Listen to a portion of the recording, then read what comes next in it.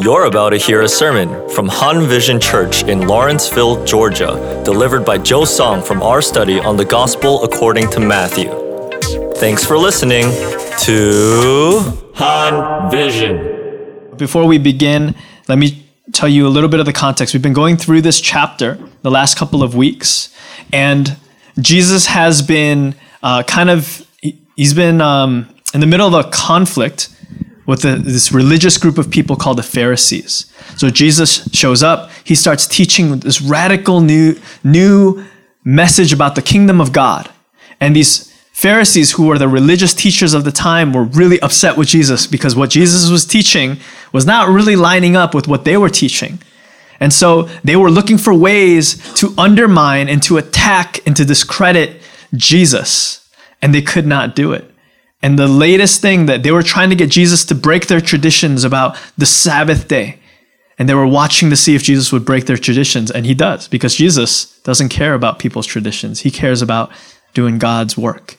And so they walk into this synagogue, and there's a man who needs healing. His hand is crippled.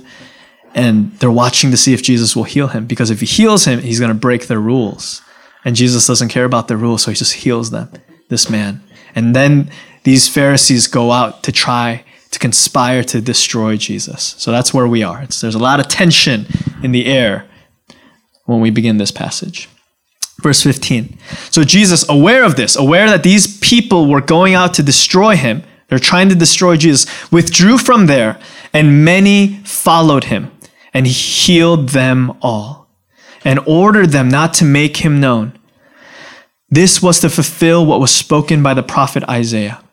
Behold, my servant whom I have chosen, my beloved, whom my soul is well pleased. I will put my spirit upon him, and he will proclaim justice to the Gentiles. He will not quarrel or cry out, nor will anyone hear his voice in the streets. A bruised reed he will not break, a smoldering wick he will not quench, until he brings justice to victory, and in his name the Gentiles will hope. In this passage, the writer of this gospel, Matthew, is trying to convey a message to the people who are reading this, to the original writers of this. Jesus, he responds to the Pharisees who are trying to destroy him in a really interesting way. Jesus just ignores them and kind of runs away. And then he tells everyone around him not to share what he's doing. He's doing incredible miracles. He's healing the sick and the broken right and left. And then he tells all these people not to tell anybody and to keep it a secret and not to really get anyone more upset, which is weird. If Jesus is trying to prove to everyone that he's like God and everyone should follow him, shouldn't everyone go around telling them? But Jesus tries to keep it quiet. And the reason why he does that is to fulfill a prophecy from a guy named Isaiah. Now, when you and I hear this, it doesn't really hit us very hard. We're like, okay, I don't care about what Isaiah has to say. That's because you're not a Jew, right? I mean, unless you are, then welcome. I'm glad you're here, right?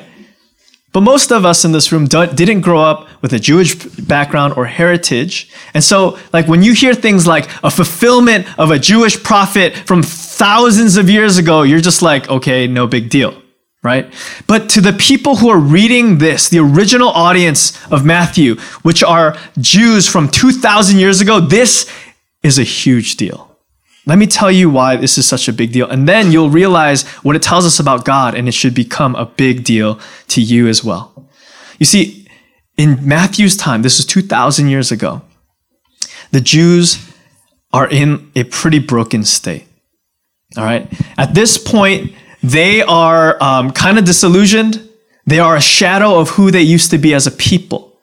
They had a God who promised them all these incredible promises, and none of them have come to pass. Even this passage from Isaiah was a promise that God gave to them that Isaiah wrote down 700 years ago, and it has not come to pass. Have you ever waited that long for anything? Right? For some of us, you wait 7 weeks Like I can't even wait 7 days when I order something on Amazon. And if it comes, and if it doesn't come in 2 days, right? Who gets upset? I get upset. I paid for my Prime subscription. Where is my package, right? 7 days feels like a long time for us and we get frustrated. 7 weeks, right? Imagine waiting for 7 weeks for anything that was promised. Or 7 months, 7 years. Has anyone waited that long for anything nowadays? Imagine 700 years of a promise from a God that has not come fulfilled, right? At what point do you give up believing? You see, God had made all these amazing promises to this group of people called the Israelites, to the Jewish nation. And in the beginning of their history, it seemed like God was answering those promises. If you don't know the history of the Jews, let me take you back to a quick history lesson.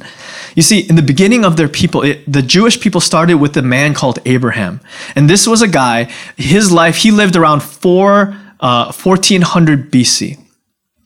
And he was just this random dude. And for some reason, God came to Abraham and said, Abraham, I'm going to make you a promise. If you follow me and you have faith in me and leave your family, I'm going to turn you into a nation that's going to be as numerous as the stars. And I'm going to bless you. And everyone in the entire world is eventually going to get blessed through you. Now, why did the world need to get blessed through Abraham? Why was God's blessing important? Because the whole world was cursed because of sin. And God's blessing has left the earth. And so God comes to one man and says, I'm going to bless the world through your family.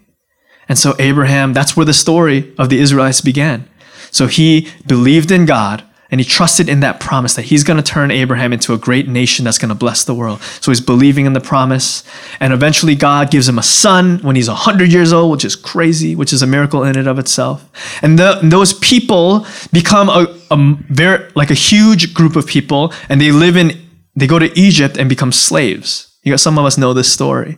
And then in slavery, they cry out to God. They're like, God, what happened? You said we're going to become a great nation, but we're a bunch of slaves. Do something. And so God does something. He sends a guy named Moses to bring them out of slavery, and God delivers them. And now they're free. They used to be slaves and God saved them, and now they're in the desert. But how can you be a nation without a land? So God says, if you follow me, I'm going to give you a promised land. And in that promised land, if you follow my rules and obey me, you will become my chosen people and you will bless the world. You will be a blessing to all people, and the world will come to know me through you. So that's a huge promise. And so they do that. They follow God. God gives them a land, and then they become a kingdom. And then one of their kings is a guy named King David. He's pretty famous for, killing a giant with a sling, right? Some of us know that story. And if you have this verse, let's throw that up. In 2 Samuel, God made this promise to this king.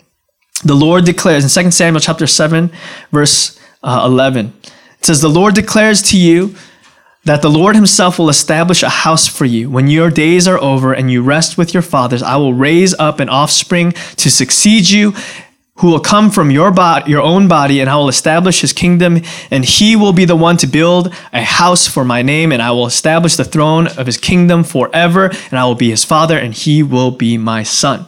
So the promise of God now says to David, now your kingdom, out of one of your descendants, I will create a kingdom that will never, ever end and will last forever. And through your kingdom, the whole world will come to know me. So the promise of God for this little group of people called the Israelites keeps getting bigger and bigger. And it starts to happen. King David has a son named Solomon. And then Solomon is so wise and so successful. He gathers wealth and power for the nation of Israel like never before. All the nations around Israel start to go to Israel and are astounded by its power and influence. Solomon then builds this incredible temple where people come and they look at this temple and they give glory to God because they're like, wow, God must be real because this temple is incredible. And so it seems like God's promises are being filled. But then something, if you know the history of the Old Testament, starts to change. The people of God start to fall away. And the kingdom of God, the Israelite kingdom, gets ripped in half.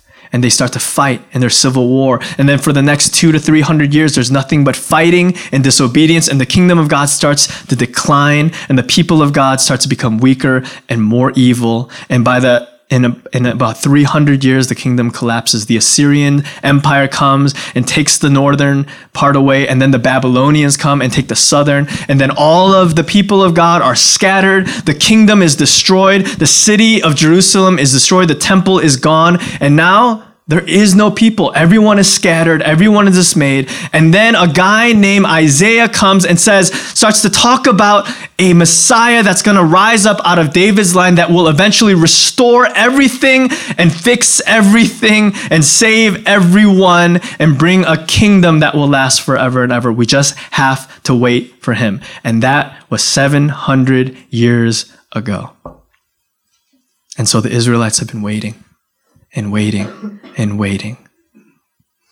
They're waiting, and then the Babylonians fall, and they're like, all right, the Babylonians are gone. Finally, is this going to happen? And then the Persians come and take over. They're like, oh, crap, right? And so they're waiting, and the Persians are ruling over them. And then the Persians fall. They're like, yeah, the Persians are gone. Now is the time where God's going to... And then the Greeks come and take over. And then after the Greeks, they fall, and then the Romans come. And now it's been hundreds of years. And now their hope in the promises of God, they look around and all they see are nothing but broken, unfulfilled promises. This is where they're at. That's why when Matthew says Jesus is doing these things to fulfill the promises that God made to us hundreds of years ago, all the promises that God wrote to our people, every single one, Jesus is going to fulfill. That is not just a word for the Israelites from 2,000 years ago, but that's a word for every single one of us. Because God is a God who will fulfill every promise that he makes. You might even forget his promises. You might lose hope in his promises. You might even forget what they are, but guess who does not forget his promises? God. He does not forget the promises that he made through his word and to you. For some of you, you don't even know what his promises are because maybe you've never read the promises that are written in this book. But let me tell you, you have desires that are in your heart that are deeper than you can ever describe. There are longings in your heart that you know that nothing in this world can satisfy. And trust me, you've looked and you've tried and you've searched, and some of you are still searching for something to fill these endless desires that seem to never be satisfied. Let me tell you, those desires are unwritten promises that there is something that exists that will ultimately satisfy every part of who you are. There's a desire to belong somewhere, and no matter who you try to go belong to, it never seems to be enough. There's a desire in your heart to be loved, and no matter where you go looking to be loved, it's never enough. These are unwritten promises that God has created in our hearts because the promise is that you have been created to find those things. And it can be found in Jesus. Just like Jesus came to fulfill the prophecies and the promises written hundreds of years ago to these people, Jesus has come to fulfill the written and unwritten promises of our lives. And some of you, those promises were told to you when you were young. Maybe for some of you guys you guys became Christians or believers, or you were on fire for God a long time ago, and you had these promises of God, and you believed in them then, but then over time, maybe over years or over months, and things have happened in your life, and hard times came, and you stopped believing. Or you forgot. You stopped hoping and praying and searching for these promises that God has said that he will fulfill through Jesus. Jesus is here. He has not forgotten, and he will fulfill. That is just who our God is. So even if you don't know a single promise of God written in Scripture, all the promises and the longings of your heart, there is an answer for those longings. And they can be found through Jesus Christ in God. And so there he is, the fulfillment. And how does Jesus come to fulfill the promises of God for the people of Israel? It says, "Behold, my servant whom I have chosen. He will not quarrel or cry out. A bruised reed he will not break. A smoldering wick he will not quench." Jesus came to fulfill promises and to bring hope to a broken people. He didn't come to destroy or to break or to bring judgment. He came to love and to heal those who are broken and those who are about to die. And the imagery he gives us is a broken reed, a bruised reed. It's like a weak plant that is bent and just like about to die. What do you do with a reed that's broken and withered? You take it and you throw it away. It's not good for anything.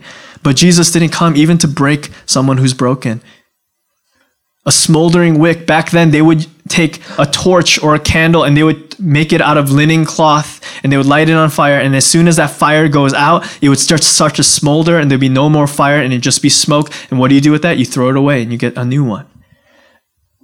And that's some of us.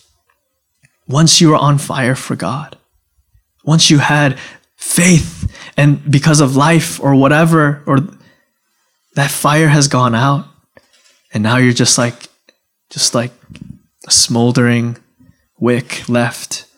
Let me tell you, Jesus is here not to snuff out or to get rid of you. He has come to heal you, to renew the fire and the faith that you once had today. For some of you, you're a bruised reed. You've been hurt by this world, or maybe even by church, or by other Christians, or by just things that have happened in your life. And you're hurt and you're broken and you're just like, God, I can't go to God. I'm useless. The things that I've done, I'm messed up. And Jesus has not come to break you. He has come to proclaim justice over you. He has come to bring victory and hope. Look what it says.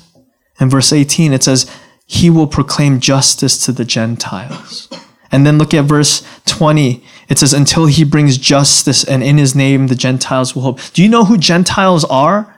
Gentiles are people who should not belong to God. These are people who are not outside of God's people. The Israelites were God's people, and then everyone else who was not considered a part of God's people were called the Gentiles. So what that's saying is Jesus came to proclaim justice and hope to those who are not considered part of God's people. If you consider yourself as someone who is outside of God's people because of what you've done in your life, or you never felt like you belonged to God, then God is telling you that's why Jesus came. He came for you.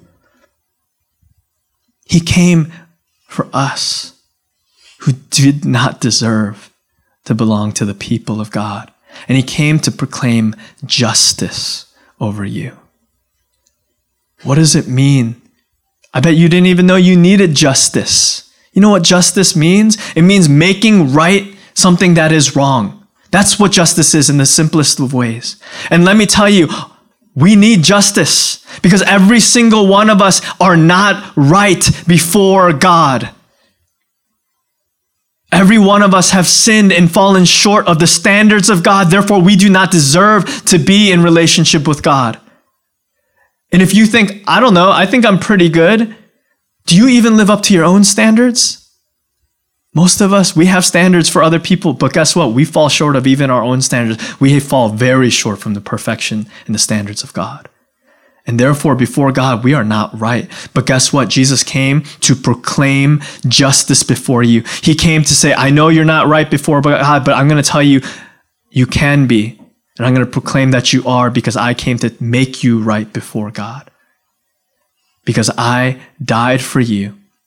Jesus came to die for you and to take your sins and to pay for your crimes so that you no longer owe God any punishment, so that there is nothing between you and God anymore. Jesus took that all onto himself by dying for you on the cross so that now you are just before God. There is justice between you and God, and you are righteous. And he has come to proclaim that over you today.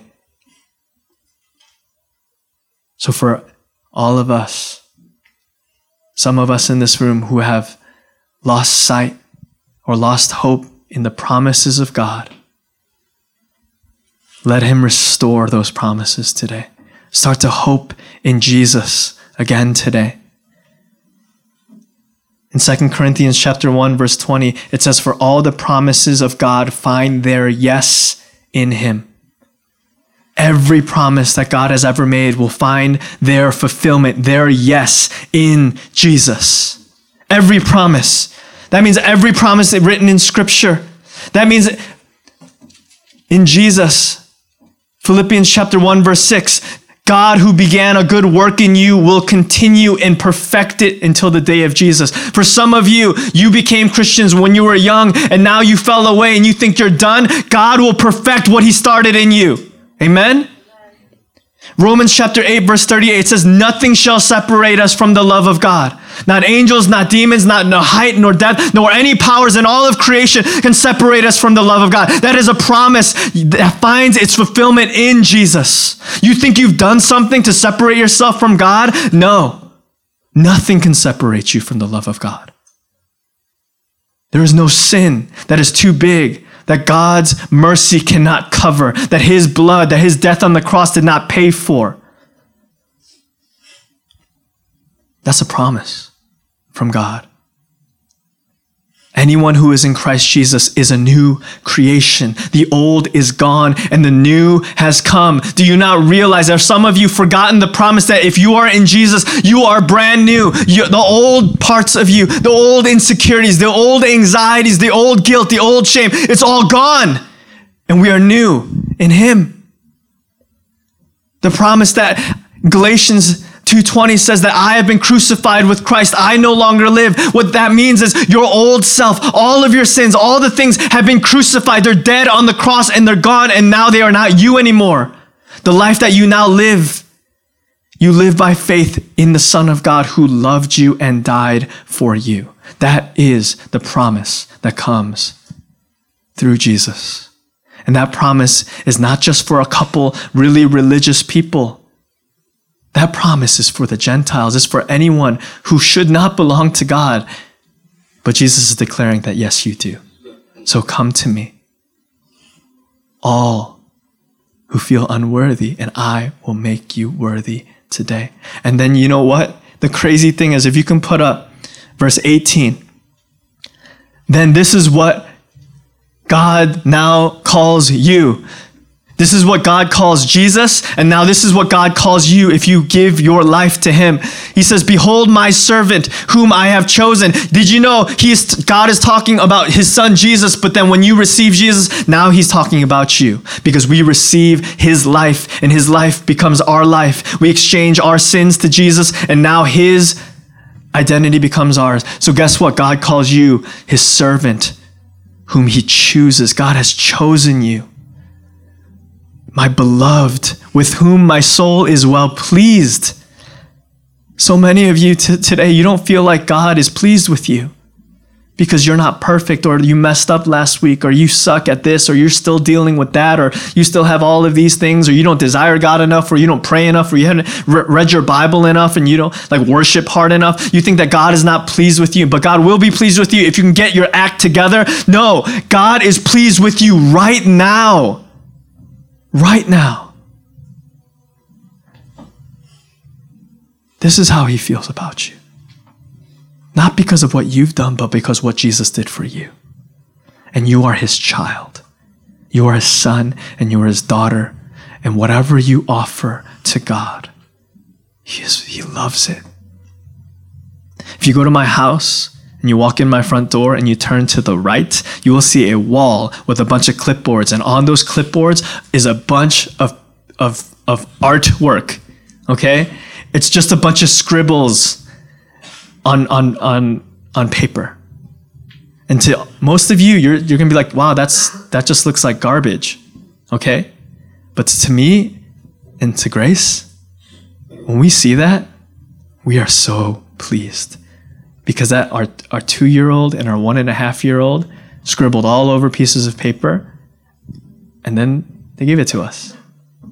And when we see that, we see, like a coloring book and it's just scribbled like crazy. We're so pleased. We're like, oh, so good, right? Good job, my son, my daughter, right? And it looks like it's terrible to most of you, but because our children did that and they did it for us, it doesn't matter the quality. It just matters that they did it and they gave it to us. And it is like so precious in our eyes.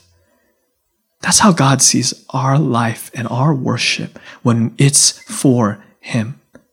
Yeah, you might not be able to color in the lines. Your life might be all messed up and you're like turning one way and you don't know what you're doing and you try this and you're failing at that and you keep sinning here but then you try to be like, I messed up again, God. I don't know what I'm doing, God. I don't know what I'm supposed to do. And we're just, praying and we're trying, we're doing these things and we fall and we get up and we just keep messing up and we just don't know what we're doing and our life is just this scribble on all over the place. You look at someone who looks like a really good Christian and they look like they got their all lives together and they're coloring in the lines and their lives look so perfect. Like, oh God, if my life was like that, then you would be pleased with me. But God is just like, just give me what you got. And I love it because it's you. And because you're my daughter, you're my son. And what you got is what pleases me. So some of us this morning, we just need to, like David said, just give Him your life, your mess, your weakness. Just give it to Him and give it to Jesus. And He will be pleased. He is pleased when we give our lives to Him through Christ. And there we will find the fulfillment of every promise. Let's pray. Thanks for listening to the Han Vision podcast. We hope you were blessed. Join us next week on Han Vision.